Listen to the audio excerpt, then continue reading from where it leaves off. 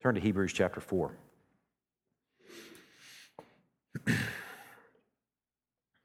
The book of Hebrews is a sermon to a church that is considering becoming a synagogue. We believe it's a little group of believers, a little church in Rome. We believe that they, under the persecution of Rome and likely the persecution of the Jews, that they are considering going back to a safe fallback of Judaism. So the whole book of Hebrews is one big sermon from their pastor, who's not with them at the moment, thankfully. He's written this thing so that we can hear this sermon, and we've been spending the last year and a half to 2 years or so in the first few chapters of this book. What we find in the book is a mixture of exposition and exhortation. Exposition is where true things are exposed about God. The way you can differentiate between exposition and exhortation is the trajectory of the verbs. In exposition, most of what you see, the verbs that are taking place there are God did this, God did that, Christ did this. You might see some other people involved. Moses did this. And then in exhortation, you see the verbs change from God did this, Christ did this, to now you do this. A nice transition between exposition and exhortation is the word therefore. It's not there every single time, but it's there often, especially in this book. Chapters 3 and 4 make up one big exhortation, where the Hebrews preacher has just exposed some great things about Jesus, and he's saying, therefore, you go do this. Chapter 3, therefore, you continue so that you will reach the promised land. Chapter 4, that was chapter 3. I think I said chapter 4. That's chapter 3. Chapter 4, therefore, you continue so that you'll reach the Sabbath rest. He uses these metaphors and these images to encourage his people to continue. I'm going to tell you right now, the one thing I've figured out about Hebrews that you've probably figured out so far, if you've been sticking along with us, is Hebrews is not a relaxing book. It's not. There's no flowery beds of ease as you're moving through the book of Hebrews. It is a martial call to continue with Christ. The thing that I enjoy about the book is that it's a call to fight the erosion of faith. And if you're like me, erosion of faith is not hard to imagine. You may have times in your lives where you can remember periods where faith seemed to wane. If you've walked with anybody in any period of time in the faith, you know that faith often erodes, and it needs to be stirred up, and it needs to be renewed. This book is a reminder, too, that erosion of belief can result in total unbelief. And that total unbelief, he gives us some graphic images here in these 2 chapters. Total unbelief here, the image is 1,000,000 sandy graves in the wilderness. And a people that were promised the promised land that never received it, never enjoyed it, never stepped foot in it, but only the next generation. Some graphic images, and ones that we can't miss, and ones that hopefully the Hebrews church engaged. This morning we are finishing up this exhortation that begins in chapter 3, verse 7, and goes all the way through chapter 4, verse 13. This morning, we're going to land the plane in these months that we've been in these couple of chapters with verses 11 through 13. It's a nice summary of what's being said here. I'm going to read verses 11 through 13, and then we're going to sort of unpack them. I want to expose and point out the luggage of these 3 verses. We're going to consider what this would have meant for them in some ways, and then what it should mean for us in regards to what's being said here. Chapter 4, verse 11.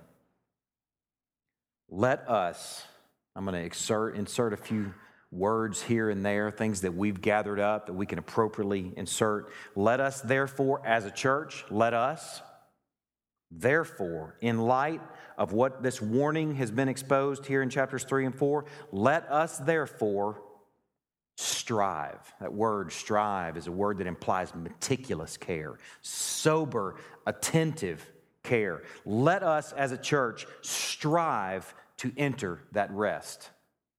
The rest of the promised land and the rest of the Sabbath, so that no one may fall by the same sort of disobedience. So that no one may fall by the same sort of disobedience that their forefathers fell by 1,500 years earlier. 4, the Word of God is living and active, sharper than any two-edged sword, piercing the division of soul and of spirit, of joints and of marrow, and discerning the thoughts and intentions of the heart. And no creature is hidden from his sight, but all are naked and exposed to the eyes of him to whom we must give an account. First of all, verse 11. Let us therefore strive to enter that rest, so that no one may fall by the same sort of disobedience. Let us together strive for the promised land, strive for the Sabbath, so that no one may fall by the same sort of erosion that likely you've experienced in your life, likely others have experienced in your life, like the Hebrews church was experiencing at the moment. Let us as a church be involved in the lives of the individual, so that no one may fall by the same sort of disobedience. And then in verse 12, this word "for" is a nice transition to a passage that I'm going to tell you right now I've read. I don't know that I've ever preached it, but I've read it and referred to it for at least 10 years, likely longer, in regards to the nature of God's Word. And it's only in these last few months that I've begun to see what this passage is saying now in context. For the Word of God is living and active, sharper than any two-edged sword, piercing to the division of soul and of spirit, of joints and of marrow, and discerning the thoughts and intentions of the heart. There are 5 things that are shared here in regards to the Word. First, though, let me tell you what the Word is. I don't want to make no assumptions that everybody's tracking.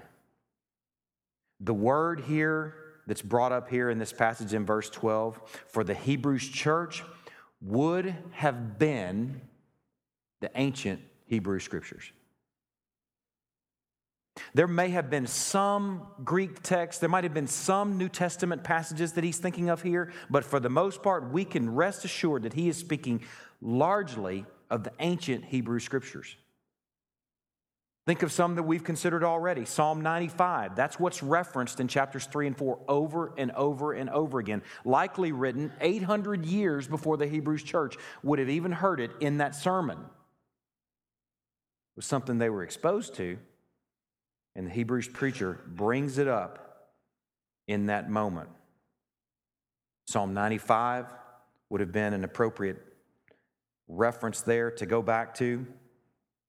There are other psalms that are considered in regards to this word. Psalm 2, Psalm 8, Psalm 22, Psalm 110. These are all psalms that we've already engaged up to this point in the book of Hebrews.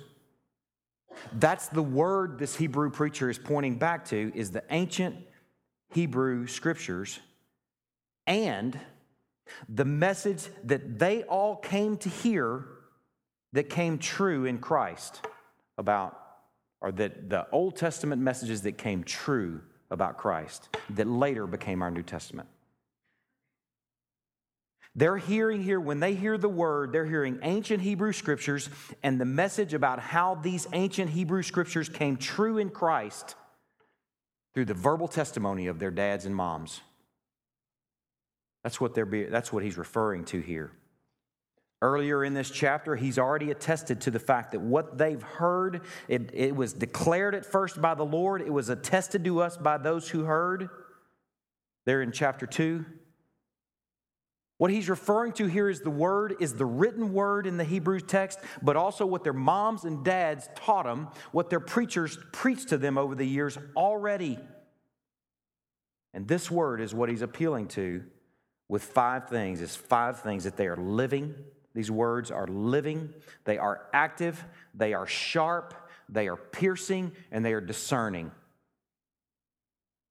These words that very easily would have been considered old and dead and forgotten in Psalm 95, Psalm 2, Psalm 8, Psalm 22, Psalm 110.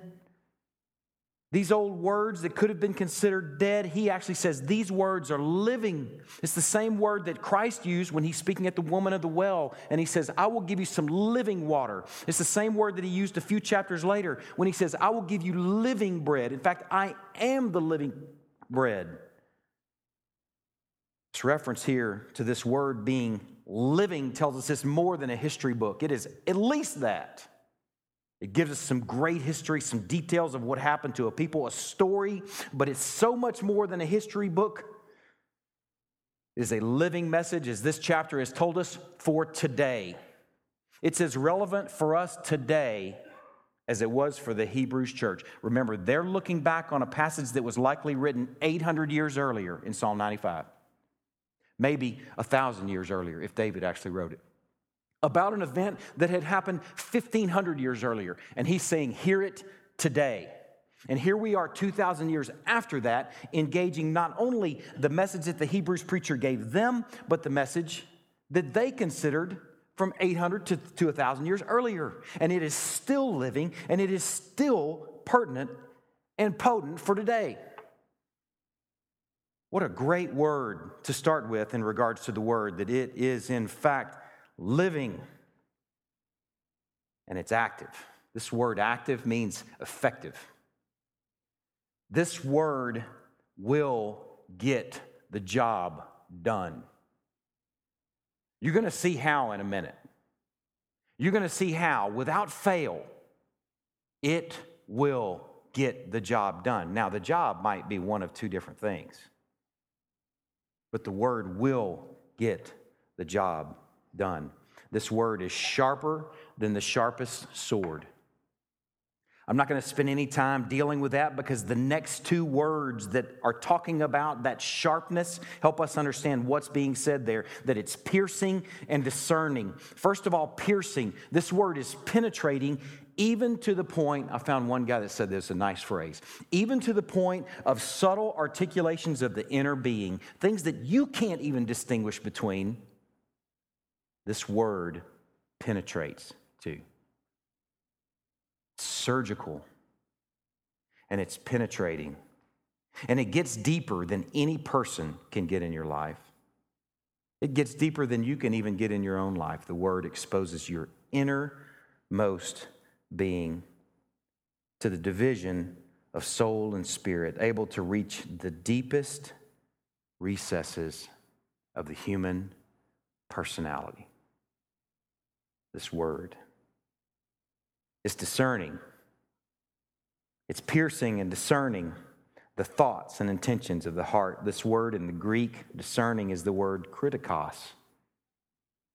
And what it means is it judges. This word is judge. And it's, based on verse 13, an all-knowing judge. Let's look at verse 13 together.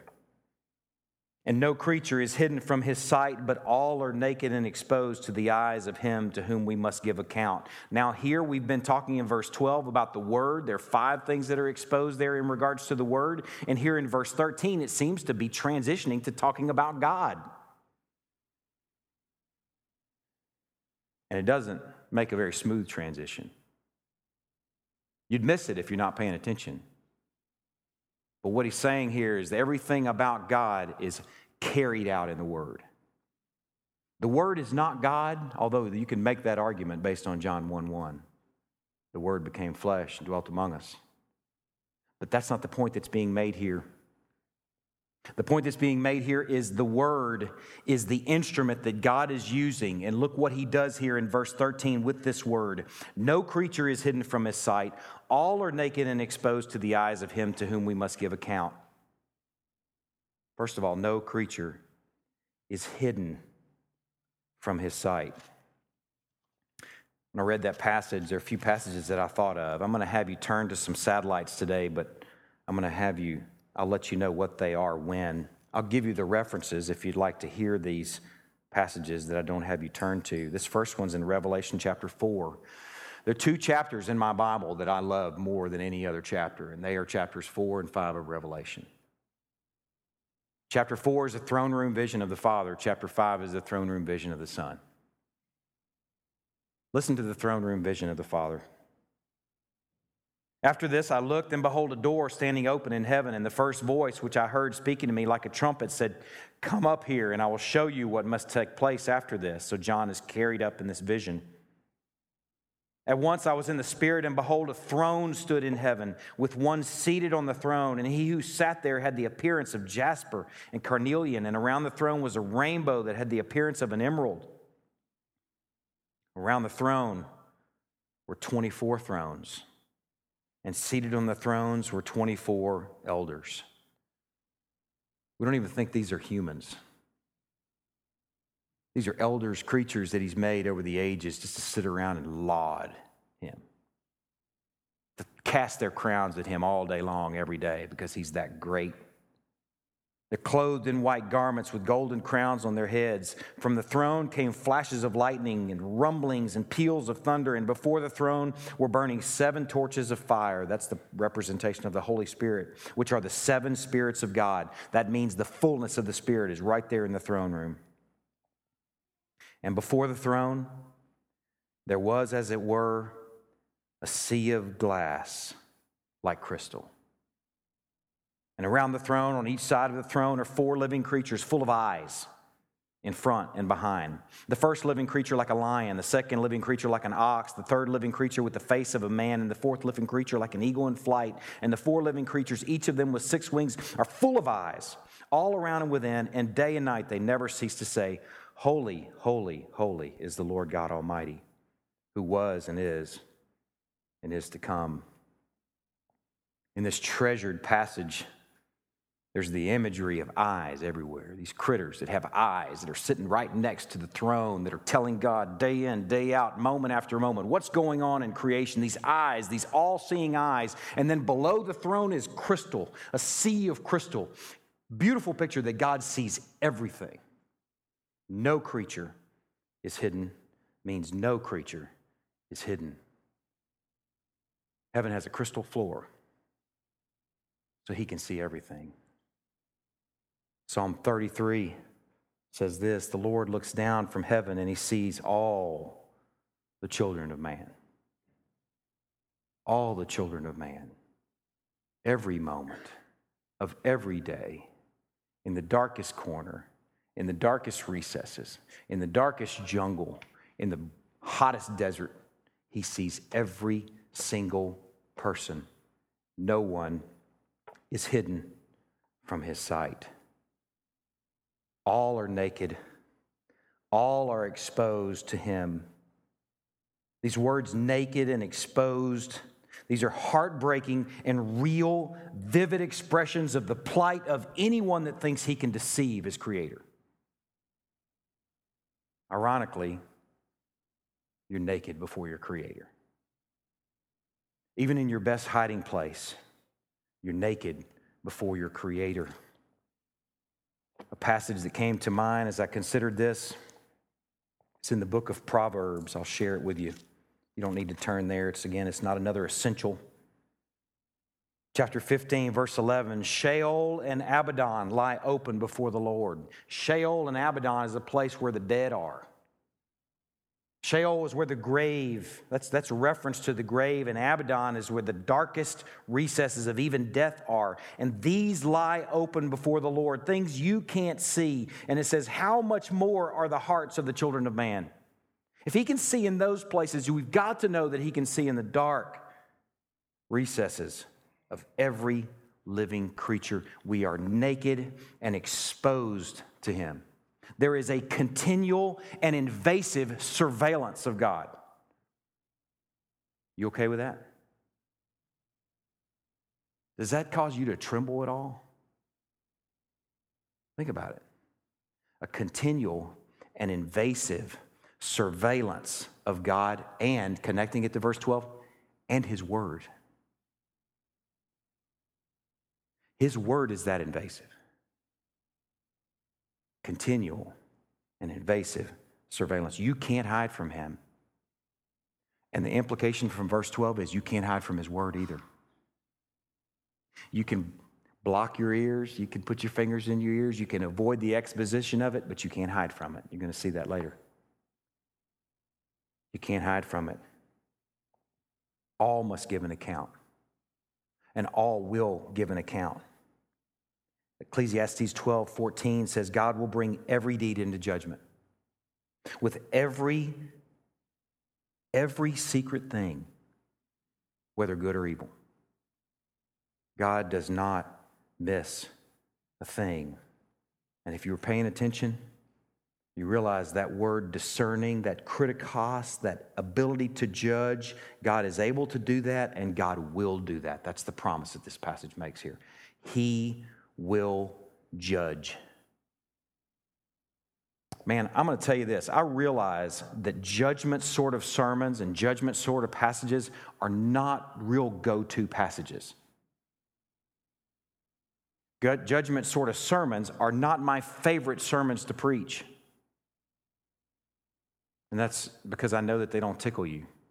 I'm made of the same stuff you are. I'd like to hear things that make me feel better about myself. Judgment sort of passages make me quake. And they make me fearful. And a great part of our Bible is dedicated to judgment passages and judgment realities. Christ talked of judgment more than he talked nearly of any other thing. Judgment. Listen to these passages also in Hebrews. And just as it is appointed for man to die once, and after that comes judgment, chapter 9, verse 27. Chapter 10, verses 26 and 27. If we go on sinning deliberately after receiving the knowledge of the truth, there no longer remains a sacrifice for sins, but a fearful expectation of judgment and a fury of fire that will consume the adversaries.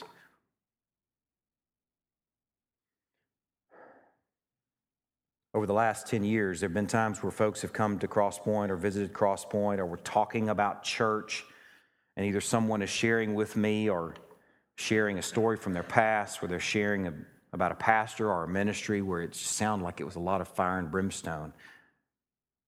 And I'm thinking, I hope there was some. I hope there was some, because a lot of our Bible is dedicated to judgment.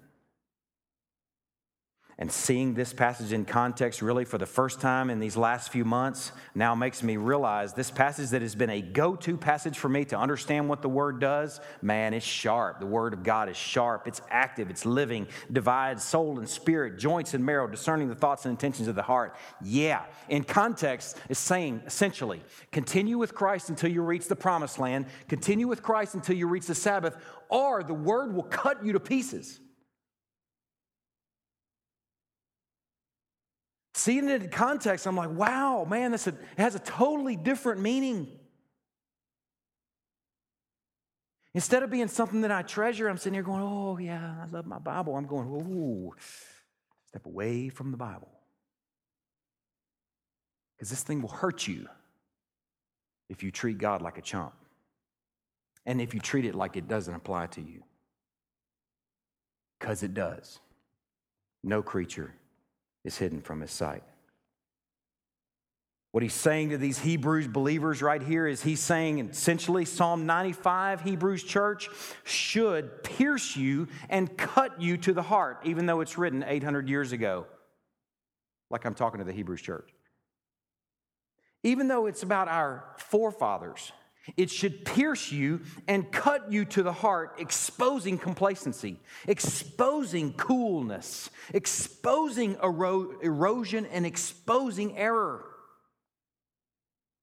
It should do what it's supposed to do. Cut and expose and bring about repentance, or, I said it's going to get the job done, or being grounds for judgment. Being your undoing, should you reject it? Should you walk away from it?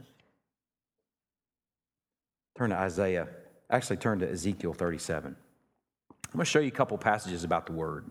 A couple of treasured passages. Man, I'm telling you, for years, these have been treasured passages for me. We're going to look at what the Word is from one angle, a really treasured angle, and then we're going to look at it from a really sober angle. We're going to come back to the point of this passage, but I want to show you a couple things in regards to God's Word. Ezekiel 37. The other reference is in Isaiah 55. So if you want to kind of have a finger in both, that's where we're going to go in these next couple minutes, just for a few minutes. Ezekiel chapter 37, both of these passages either have to do, like in Isaiah's case, where it is preparing them for the exile and helping them through portions of the exile, the Babylonian exile, 700 or so, 600 years before Christ.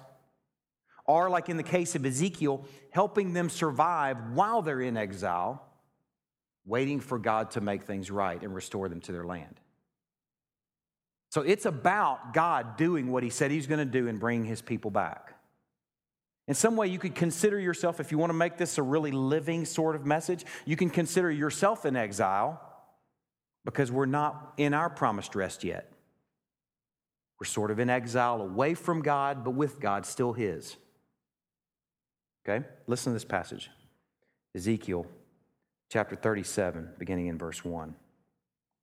The hand of the Lord was upon me, and he brought me out in the spirit of the Lord and set me down in the middle of the valley.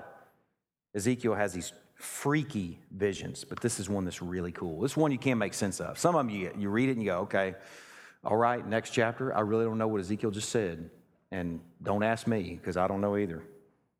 But I know what this one's saying. The hand of the Lord was upon me, he brought me out in the spirit of the Lord, and he set me down in the middle of the valley, and it was full of bones. And he led me around among them, and behold, there were very many on the surface of the valley, and behold, they were dry. You know what a dry, white bone looks like. It makes a picture of death. And he said to me, Son of man, can these bones live? And Ezekiel, I love his answer. Oh, Lord God, you know. I mean, it's not a no, not a yes. Lord, I know you know the answer, but I'm afraid to try it. Give it a shot. It made me think about when Jesus is standing before Lazarus' tomb, and he turned to Mary and Martha and says, roll the stone away. And they turn to him and say, Jesus, surely he stinketh. He's been dead and decaying for 4 days. Those bones are dry. Not at that point, obviously, but things are pretty hopeless. Oh, Lord God, you know. Then he said to me, prophesy over these bones and say to them, O dry bones, hear the word of the Lord. That's the agent here that God uses to do something pretty awesome. The word of the Lord. Thus says the Lord God to these bones, behold, I will cause breath to enter you, and you shall live. And I will lay sinews upon you, and will cause flesh to come upon you, and cover you with skin, and put breath in you, and you shall live, and you shall know that I am the Lord. So I prophesied as I was commanded. And as I prophesied, there was a sound, and behold, a rattling. And the bones came together, bone to its bone. And I looked, and behold, there were sinews on them, and flesh had come upon them, and skin had covered them. But there was no breath in them. And he said to me, prophesy to these bones. Watch what the word of God continues to do. Prophesy, Son of man, and say to the breath, thus says the Lord God, come from the four winds, O breath, and breathe on these slain that they may live. So I prophesied as he commanded me, and the breath came into them, and they lived and stood on their feet, an exceedingly great army. He said to me, Son of man, these bones are the whole house of Israel. Behold, they say, our bones are dried up, and our hope is lost. Behold, he stinketh. He's been dead 4 days. We are clean cut off. Therefore prophesy and say to them, thus says the Lord God, behold, I will open your graves and raise you from your graves, O my people. I will bring you into the land of Israel, and you shall know that I am the Lord when I open your graves and raise you from your graves, O my people. And I will put my spirit within you, and you shall live. And I will place you in your own land. Then you shall know that I am the Lord. I have spoken, and I will do it, declares the Lord. I love these images of God's word as life giver. In the chapter before, he said, I will give you a new heart, and a new spirit I will put within you. I will remove the heart of stone from your flesh and give you a heart of flesh. And I'll put my spirit within you and cause you to walk in my statutes and be careful to obey my rules. I read passages like that, and I'm going to tell you right now, as a pastor, I love preaching those passages. Life-giving passages about God's word, man, I love preaching those passages. Here's another one, Isaiah 55. Isaiah 55. Some serious good medicine right here.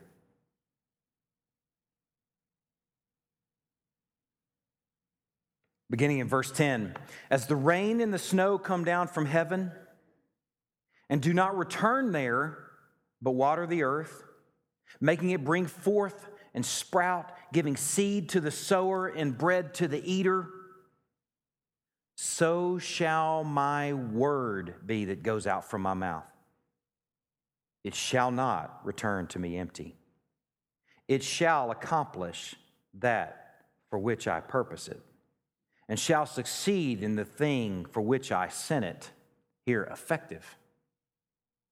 For you shall go out in joy and be led forth in peace. The mountains and the hills before you shall break forth in singing, and all the trees of the field shall clap their hands. Instead of the thorn shall come up the cypress. Instead of the briar shall come up the myrtle. And it shall make a name for the Lord, an everlasting sign that shall not be cut off. Look at what the word does here. It replaces the DNA of a thorn bush and a briar bush with myrtle and cedar. Man, I love that about the word. It takes a heart of stone, come here, rips it out, puts in a heart of flesh. It takes dry bones, clippity clap, clank, puts sinews on them, breath in them, and makes an army of them. I love that about God's word. I love it about God's word. He takes a thorny situation and he makes it crepe myrtles. Man, I love that about God's word. I love about God's word in the life-giving direction. I love that it is a purpose completer in the life-giving direction. That's what compels me to preach so often. But what the sermons that are really hard to preach is the point of what's being made here in Hebrews chapter 4. He's not making the point that God's word is a life giver in this case. If you don't continue with Christ to the Sabbath land, or to the promised land, if you don't continue with Christ till the Sabbath, the word's going to cut you to pieces. It's going to do what it does. It is effective. That's the judgment direction. I don't love preaching those messages, but I love that it's true, and that's why I will do them, and I will believe them. And I will hear them, and I will embrace them. Because if you get one without the other, you're going to walk with a limp, Festus. Your car's going to drive with a pull to the right or the left, depending on which one you're bailing on. We got to know that God is both life giver and judge. And his word both gives life, and his word is judge. Turn to John chapter 12. I want you to see this in the Gospels. John chapter 12. I remember working through the book of John in this passage. Christ has entered Jerusalem on the final week before he goes to the cross. It's a very important chapter. The Greeks have come to Christ. I can't remember who it is that brought them. Philip, it's ordinary Philip that brings the Greeks to meet Jesus. You know, Theo and I can't think of another Greek name, Billy Bob. They come up and meet Jesus, and it's a big moment. And this is where Jesus, he starts talking about the hour has come for the Son of Man to be glorified. He's thinking cross. He's thinking what's in store here in these next few days. Now it's time for what I'm about to do to go to the world. Those Greeks coming up was a big moment. This is a big chapter. Listen to what he says in verse 44. And Jesus cried out and said, whoever believes in me believes not in me, but in him who sent me. Okay, sounds good so far. Whoever believes in me believes not in me, but in him who sent me. And whoever sees me sees him who sent me. I've come into the world as a light, so that whoever believes in me may not remain in darkness. If anyone hears my word, though, this is where it goes the other direction, and does not keep them, I don't judge him. Now, if there was a period right there, if they moved on, then we might all exhale. You might exhale about those friends that you have or those family members that really don't care anything about God's word or what he has to say. If anyone hears my words and does not keep them, I do not judge him. Sounds good so far, but let's continue. For I did not come to judge the world, but to save the world. Still sounds really good. Some people are going to walk with a limp if that's all they've got. The car's going to pull to the left. We're going to say the left if that's all they've got. But keep reading. The one who rejects me and does not receive my words has a judge. Oh, wait a minute. You just said you weren't going to judge the world. You said that you came to save the world. I thought that's where we're leaving it. He said, no, that's not where I'm leaving it. There actually is a judge, and the one who does not receive my words has a judge, and that judge is the word that I have spoken will judge him on the last day. For I've not spoken on my own authority, but the Father who sent me has himself given me a commandment, what to say and what to speak. And I know that his commandment is eternal life. What I say, therefore, I say as the Father has told me. Don't miss what's being said here. Whoever does not obey my word, hear my word, embrace my word, I didn't come to judge the world, but to save the world. Whew. Nice. The one who rejects me, though, and does not receive my words has a judge. Uh-oh, who's the judge? The judge is the word that I've spoken. That will judge him on the last day. That's the same point that's being made over here in Hebrews chapter 4. God is not to be trifled with. His word is not to be trifled with. His word will be your judge. And remember, no creature's hidden. And remember, all are naked and exposed, and all must give an account. Jeremiah chapter 23 says this, Is not my word like fire, declares the Lord God, and like a hammer that breaks the rocks in pieces? See why I like to preach the other sermons? Because, man, that makes us feel really good. We don't typically like to quake when we think about our God.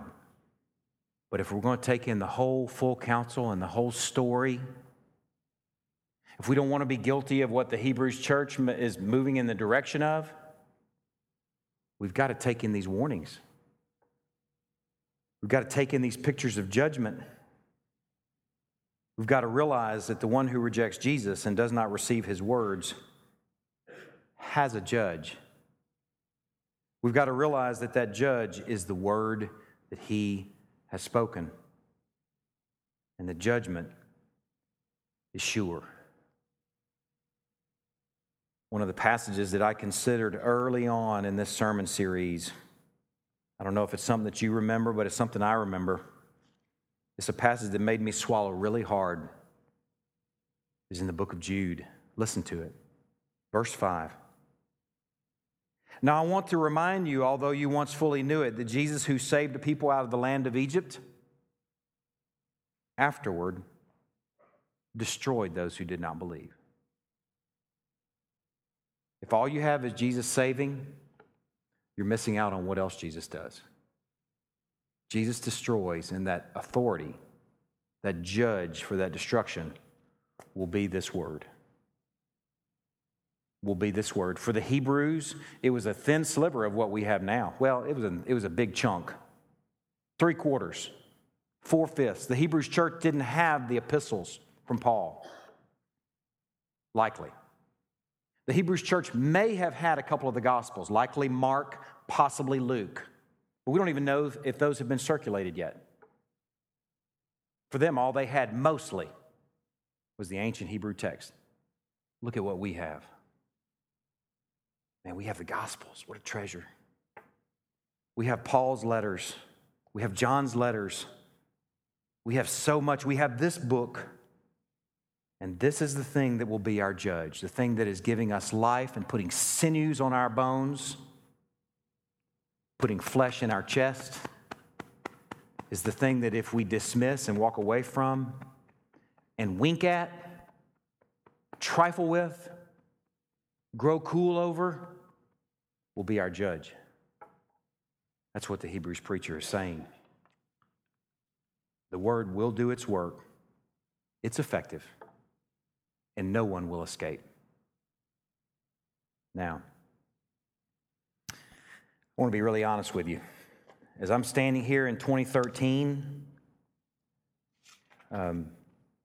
coming up on 10 years of ministry, at least here in Greenville, I think about that reality. I think the word will do its work and it's effective and none will escape. And as my eyes, if I'm really to speak about what my eyes see, my eyes don't really see that, to be honest with you. What it looks like to me is that some seem to escape it. Some seem to be able to avoid it. It's not hard to just not listen. It's not hard to just stay home. It's not hard to then shop maybe for a message that doesn't deal with these sorts of stark realities. It's not hard to just not engage it. It's not hard to just dismiss as unfitting or unsuitable whatever you don't like. I see people do it all the time. I don't like that book of the Bible. I don't like that teaching in the Bible. It's out. That's not hard to do. So I see this sort of warning and I'm thinking, man, those folks seem to get along just fine. And in some cases, if I'm to be really honest, what my eyes are seeing, in some cases, they get along even better. They're sort of carefree. Let's be really honest. They're sort of unencumbered. They sleep good on Sunday mornings. They may be in bed right now. Let's be really honest and consider this. People that don't consider His Word and engage His Word week after week, they're sort of carefree, free spirits. Light and airy they are. Let's be really honest. But the point that's being made here in Hebrews chapter 4, verses 11 through 13, is it's possible to escape from the penetrating, invasive work of the Word now, but not in the end. Not in the end. Man, everyone gives an account sooner or later. All give an account sooner or later. His word will examine you, eventually disclosing the thoughts and intentions of the heart. I found this quote by N.T. Wright. It's so good. Just listen to this. If this is going to happen sooner or later, he's talking about the examining work of the word. If this is going to happen sooner or later, you might as well get on with it. You might as well get on with it. If you have a choice between letting the doctor examine you right away, uncomfortable though it may be, or waiting until the doctor does a post-mortem on you after it's too late, which would you choose? You're going to be examined. By the doctor or by the coroner. You're going to be examined by His Word. Would you rather submit to the work weekly and daily of the work of the doctor, surgically exposing the thoughts and intentions of the heart, getting at places that you can't see, getting at places that your buddy, your spouse, your friends, your family members can't even see and discern? Or do you want to just kind of stiff-arm that, saying, man, that's too hard. I'll just wait. Know full well you will be examined, at least post-mortem, in the end. For His word will do its work. It is effective. It gives breath and life to dry bones. It's like rain on the earth, but it's also like a hammer and like fire. Don't miss it. It's like a double-edged sword, piercing and discerning. And no one is hidden. All must give an account. So continue. Continue. Continue, Hebrews church. Don't go to an easy fallback. Continue Crosspoint Fellowship. Continue laboring with His Word. I thought a nice way to end the morning would be connecting trials as a tutor in God's Word.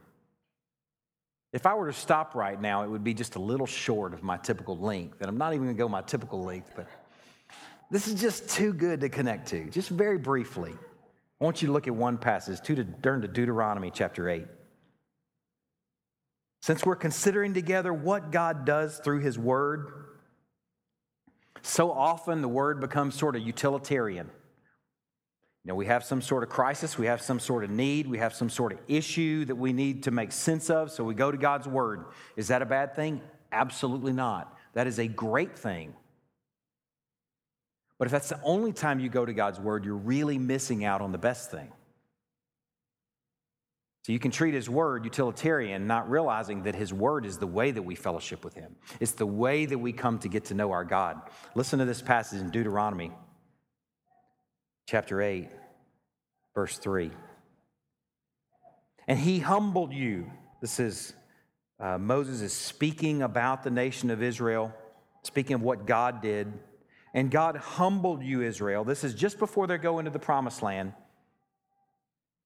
God humbled you and let you hunger.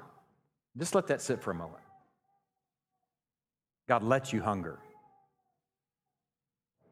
God let you go through a trial that was really, really, really, really, really, really, really hard. God let you go through difficult situations. God let you go through enter into a difficult marriage. God let you have a medical crisis. God let you possibly lose your job or possibly lose your job. God let you hunger. Put problem X in there. Let this thing come to life like it should in your lives. He humbled you and He let you hunger and He fed you with manna, just enough for today. Just enough. Which you did not even know, nor did your fathers know. Food dropped from the sky. Who's ever heard of that? Your dad didn't go, oh yeah, I remember when God did this before. God came up with a whole new plan in their crisis, something they couldn't have even imagined. That He might make you know that man does not live by bread alone, but man lives by every word that comes from the mouth of the Lord. He let you hunger so that you would learn that man does not live by bread alone, but man lives by every word that comes from the mouth of the Lord. Man, what a beautiful, beautiful perspective comes from that. David in Psalm 119 said this, "It is good for me that I was afflicted, I was hungry. It's good for me that I went through this trial. It's good for me that I was maybe wrongly accused, maybe rightly accused. It's good for me that I had to go through this medical trial. It's good for me that I've had to work really hard in my marriage that I might learn your statutes. The law of your mouth is better to me than thousands of gold and silver pieces." Do you know how easy it is to treat the word only as utilitarian and only go to it to try and fix your problems, not realizing it is the way that we come to know our God as God. It is the goods for relationship. And trials are a sweet tutor in God's word. Sweet tutor. That's why we can be thankful in all things. Because we have this book, we can go with David and thank God together. It's good that I was afflicted because I came to know your statutes. It's good that I was hungry, for I came to know that man lives by every word that comes from the mouth of the Lord. Yes. You realize what He's doing, people of God? This is a good word. He is habituating in us a dependence and a trust on Him and His word. You may not like that word habituating because that implies it's going to happen a lot. But that's the reality of it. He's habituating in us a trust and dependence on Him and His word that gives breath to dry bones. If it's engaged weakly, hear the doctor, hear vitality, hear life and health. and turns the thorns and the briars to cypress and myrtle if it's abided in. If it's not, oh man, erosion, decay, unbelief. If I were to imagine what I could preach on the tail end of this little sermon series, where we looked at his warning in chapter 3 and his promise in chapter 4, where we looked at this strong exhortation to continue. If I could imagine the sermon that I would have the privilege and honor of preaching at what's nearly the 10-year mark, not quite for me in 10 years of ministry, to think about his sovereignty and design to let it be this sermon blesses my heart. That's what climbed. It's the same thing. I'm not going to cry today, but it's the same thing that climbed all over me last week as I'm sitting by myself at home reading those Revelation passages where he's talking about conquer. To him who conquers belongs it all, the goods. What a great God to give us these sort of ministries. He's ministered to me in giving me the privilege of engaging this message, realizing this is the mark of our ministry together in the last 10 years. As I'm looking at it, it's affirming. Have we arrived? No. Do we have a lot to learn and a lot to figure out? Absolutely. Every single one of us, every elder included, some more than others. Just kidding, I thought I'd throw that in there. Me more than others. Man, what a sweet mark of 10 years of ministry right here. A sobriety with God's word. An eagerness to be habituated from toddlers to teens, to adults, to families, to those at their twilight. Habituated. Habituated. No dancing girls, no jokes, no videos unless we're announcing something. Nothing more than just unpacking it, setting it free week after week, giving life to dry bones. Right? Giving flesh to stony hearts.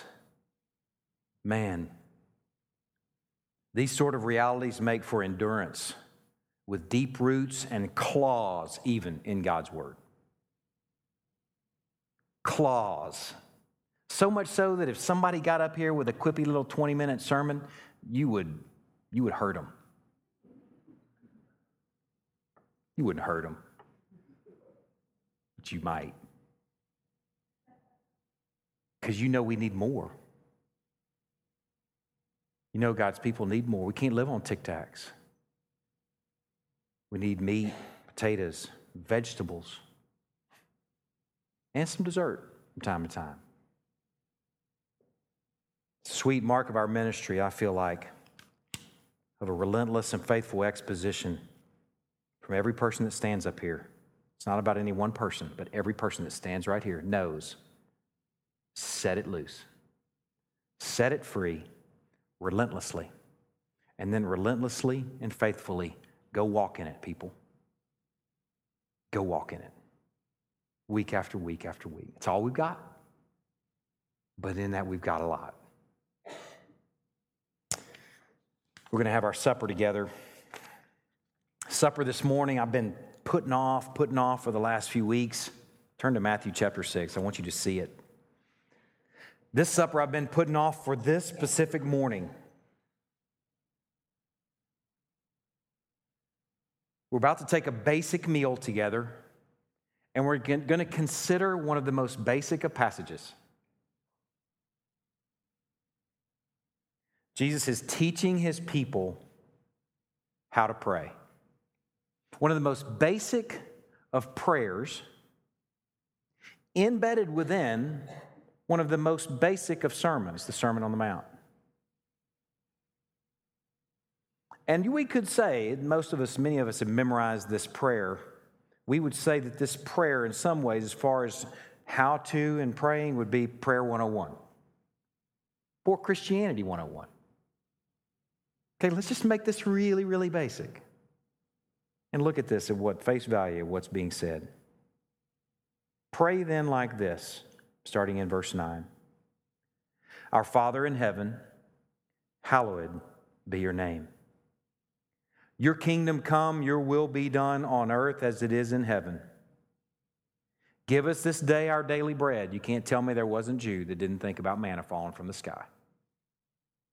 Give us this day our daily bread like you gave manna to our forefathers. And forgive us our debts as we also have forgiven our debtors. And lead us not into temptation, but deliver us from evil. Lead us not into temptation. One of the sweet treasures of actually having some tools at your use in the Greek is you can connect some dots that just are hard to connect otherwise. And one treasured connection is this word temptation is the very same word that's used in Hebrews chapter 3. Today, if you hear his voice, don't harden your hearts as in the rebellion on the day of testing in the wilderness. It's the same exact word that's used of testing. Temptation and test mean the same thing. Lead us not into temptation, but deliver us from evil. It's a word that's used a lot in the New Testament. And so often it's used in a context where you would expect that an early Jew would be thinking of the wilderness experience. That was their context. You may not think of that in terms of temptation, but they likely would have. So whether it's the Hebrews church hearing Psalm 95, don't do what your fathers did at Meribah and Massa, or whether it's the Jews that are sitting around on a grassy hill on the mount, listening to the Sermon on the Mount, being taught to pray and hearing, and lead us not into temptation, but deliver us from evil, they likely would have made the connection that that's essentially like saying, Lord, please keep us from falling away as our fathers did in the wilderness, in basic prayer 101. I hear more humility in this basic prayer, if that's a fair connection, than I hear from a lot of Christians today.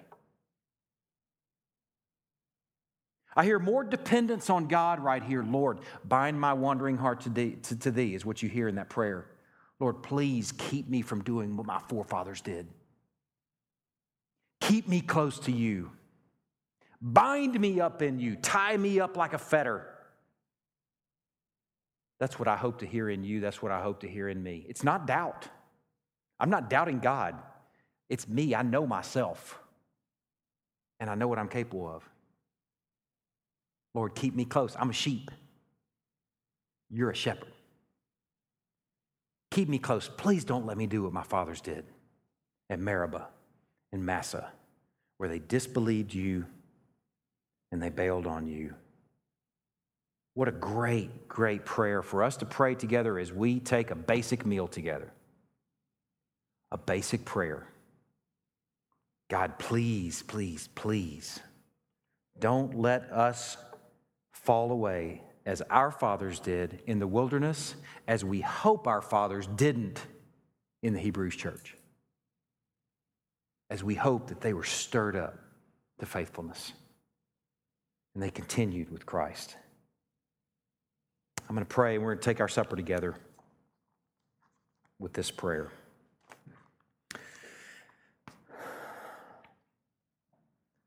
Lord, I'm so thankful, first of all, to the end, the sweet ending of these couple of chapters worth of exhortation.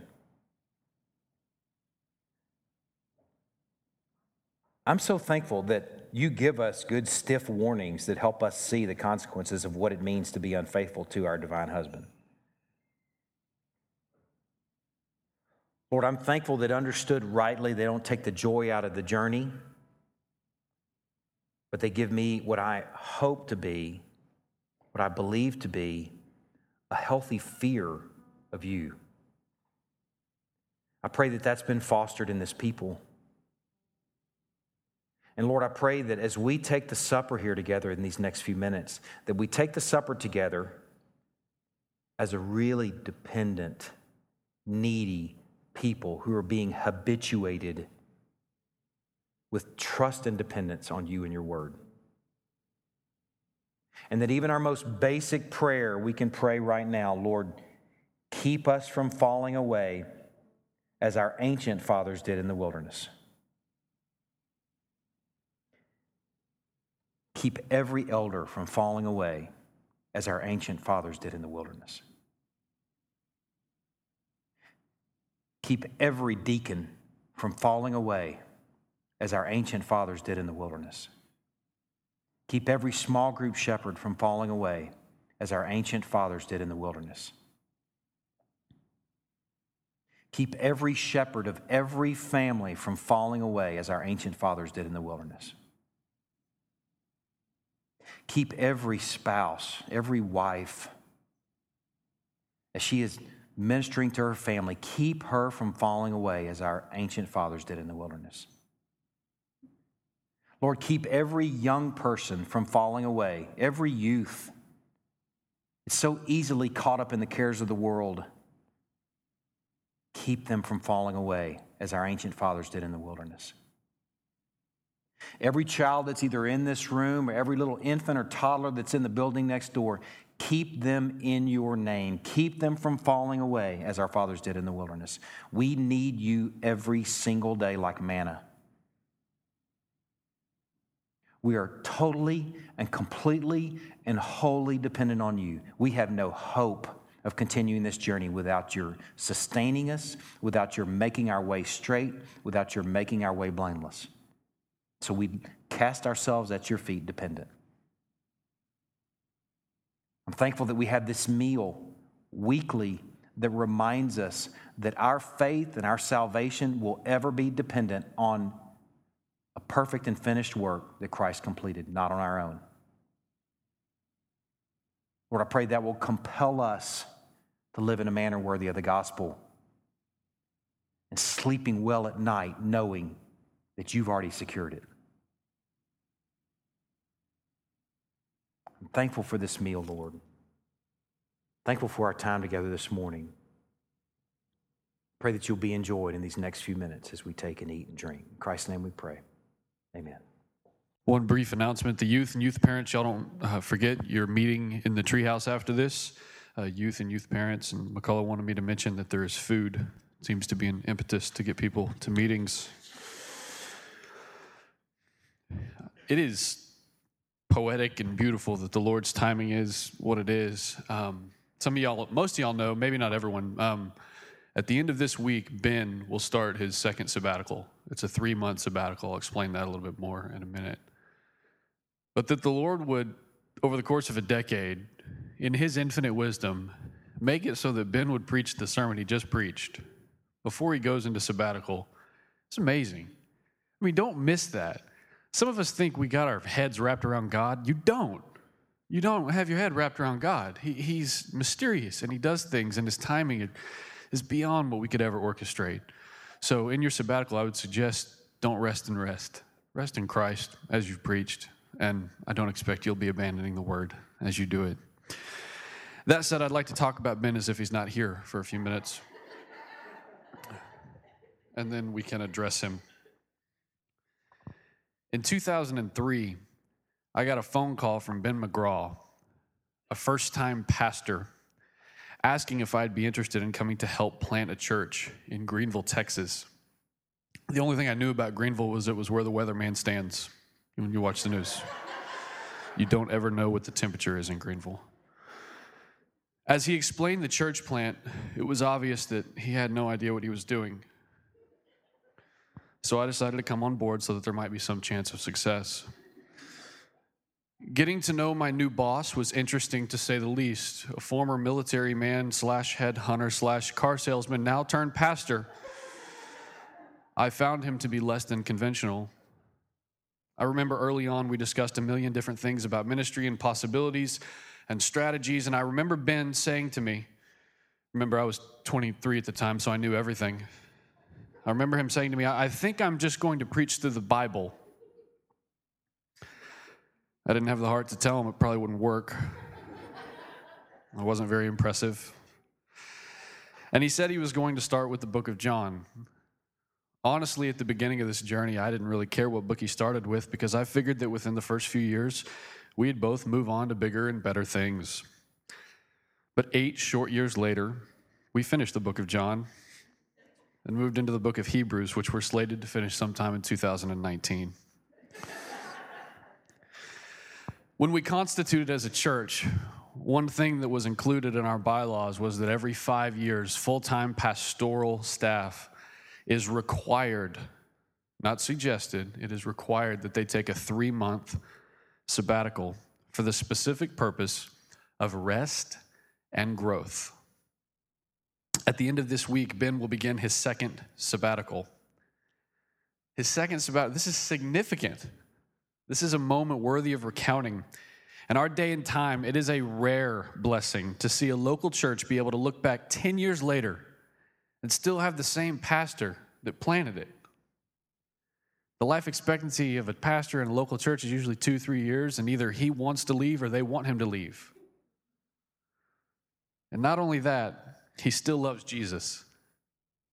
He still loves Jesus, and he's still preaching the Bible. It's raised up a generation that if they went and visited somewhere and they weren't preaching the Bible, they would know something was wrong. It's refined their taste buds and habituated them, to borrow a word. Ben, I cannot fully express the thankfulness that I have for being able to call you a fellow pastor and a close friend.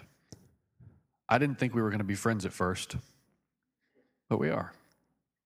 We never killed each other. We're still walking together. You're the same man in private as you are in public. Your fidelity to the word has had an impact on my life personally as well as many others. That's fruitfulness will only be understood in the light of eternity. Remember the sign on your wall, all the fruit on all the branches, on all the trees. You've taught me much about the holiness of God and how such holiness affects absolutely everything. Under your preaching, we have learned what it means to be God's house, what it means to shepherd our families. 10 years ago, if someone said shepherd your family, we would have all said, what are you talking about? Now it's what we do. It's the dailiness of it. We've learned what it means to be students of our own stench, what it means to have a great high priest, what it means to be a peacemaker, what it means to be perichoretically members of one another, what it means to walk in dominion, what it means to be a supping, baptized, baptizing, loved and loving, lead and leadable, taught and teachable, and accountable people. And that's just the things I could think off the top of my head. We've learned many, many, many other things as well. You, sir, have blessed this body immensely. And today we celebrate what God has done and is doing through your life and your ministry. Today, as a body, we want to thank you for spending and being spent gladly on our souls. Thank you for always pointing to God in the good times and not pointing to yourself. And thank you for always persevering and keeping your eye on God in the hard times and urging others to follow suit. Thank you for not only teaching about God's sovereignty, but for setting an example for other believers and what it means to live in light of such truth. Thank you for shepherding the flock that is among you. And for doing so, not for your own glory, but for the glory of God. Through you, God has blessed this body in a significant way. And I never thought I would say this early on, but I eagerly look forward to our next 10 years of ministry together. Brad's going to share a few more things. We have a love offering from the body that we would like to bless you with. And then we're going to pray over you and your family and send you off into the next 3 months ready for rest and for growth for all of you, not just you.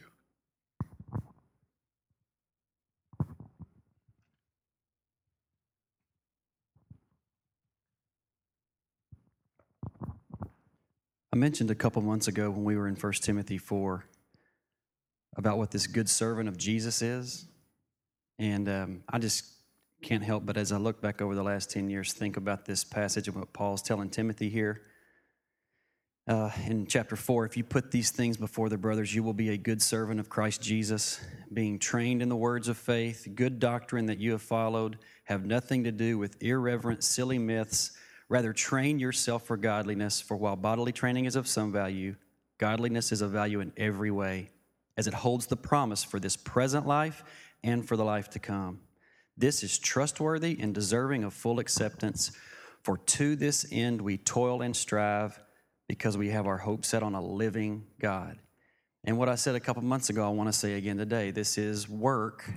It's toiling and striving for the preacher to...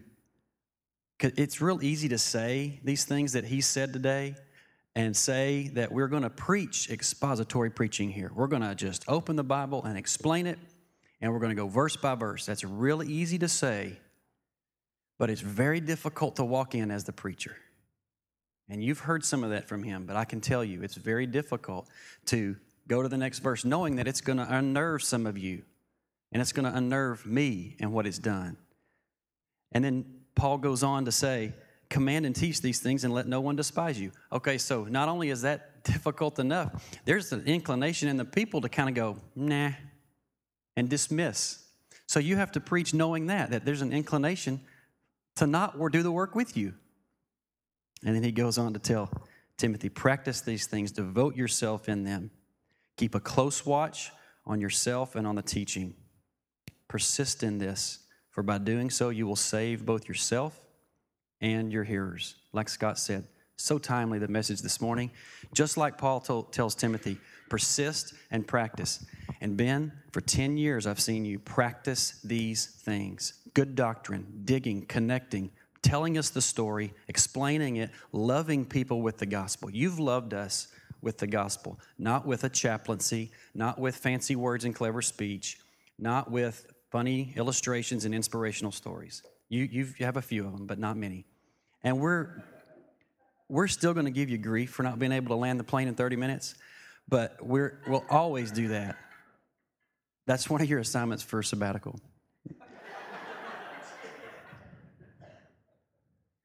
But every time I read this passage, I think of you. You're a good servant of Jesus. That's what Paul would say. You've served him well because you love him and you love your people, and you love your people with this.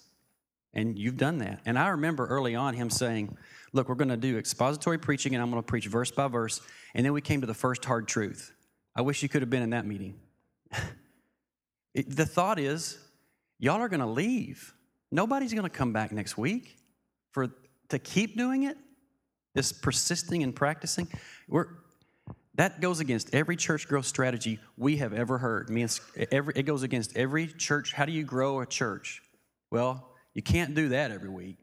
You can't just keep unpacking sound doctrine. They're going to get tired of it. And yet we know differently. And I'm thankful that he set Ben's heart on it and that he's kept his heart in it and he hasn't quit and he's persisted. And I'm also grateful of what he's done in us, just like he mentioned a while ago. We've become habituated. We have an appetite. And I'm grateful for what he's done in us around Ben leading the preaching ministry, is that we won't have it. I mean, inspirational stories won't do it for me. I need to know more about the gospel and the implications. Thank you for loving us like that.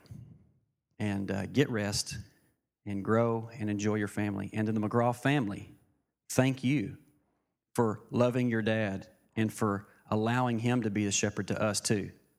And Christy, thank you for letting us have Ben as our pastor and for walking faithfully with him. We're grateful for y'all.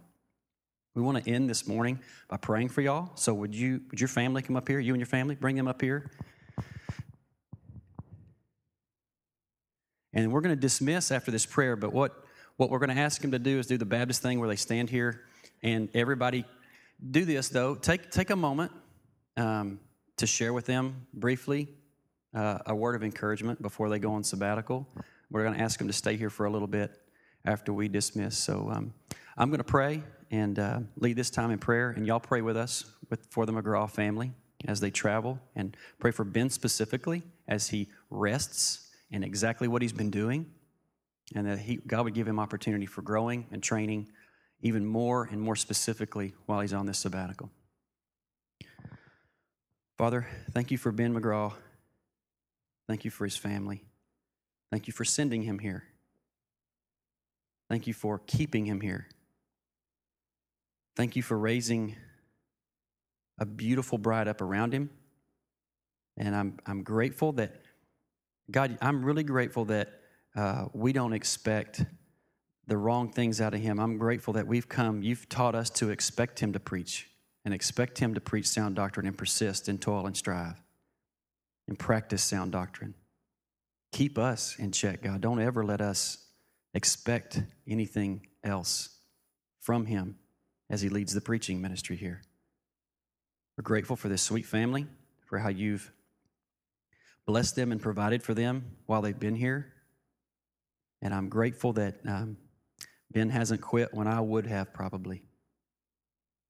Thank you for giving him that persistence and that consistency. And we pray that you'd continue to give that to his heart, give that to his stamina, give that to his will, give it to his mind and his heart, that he would continue and just keep trusting what we heard this morning. Thank you for this family. Give them rest and growth. In Jesus' name, amen. Y'all are dismissed. Come by and bless them.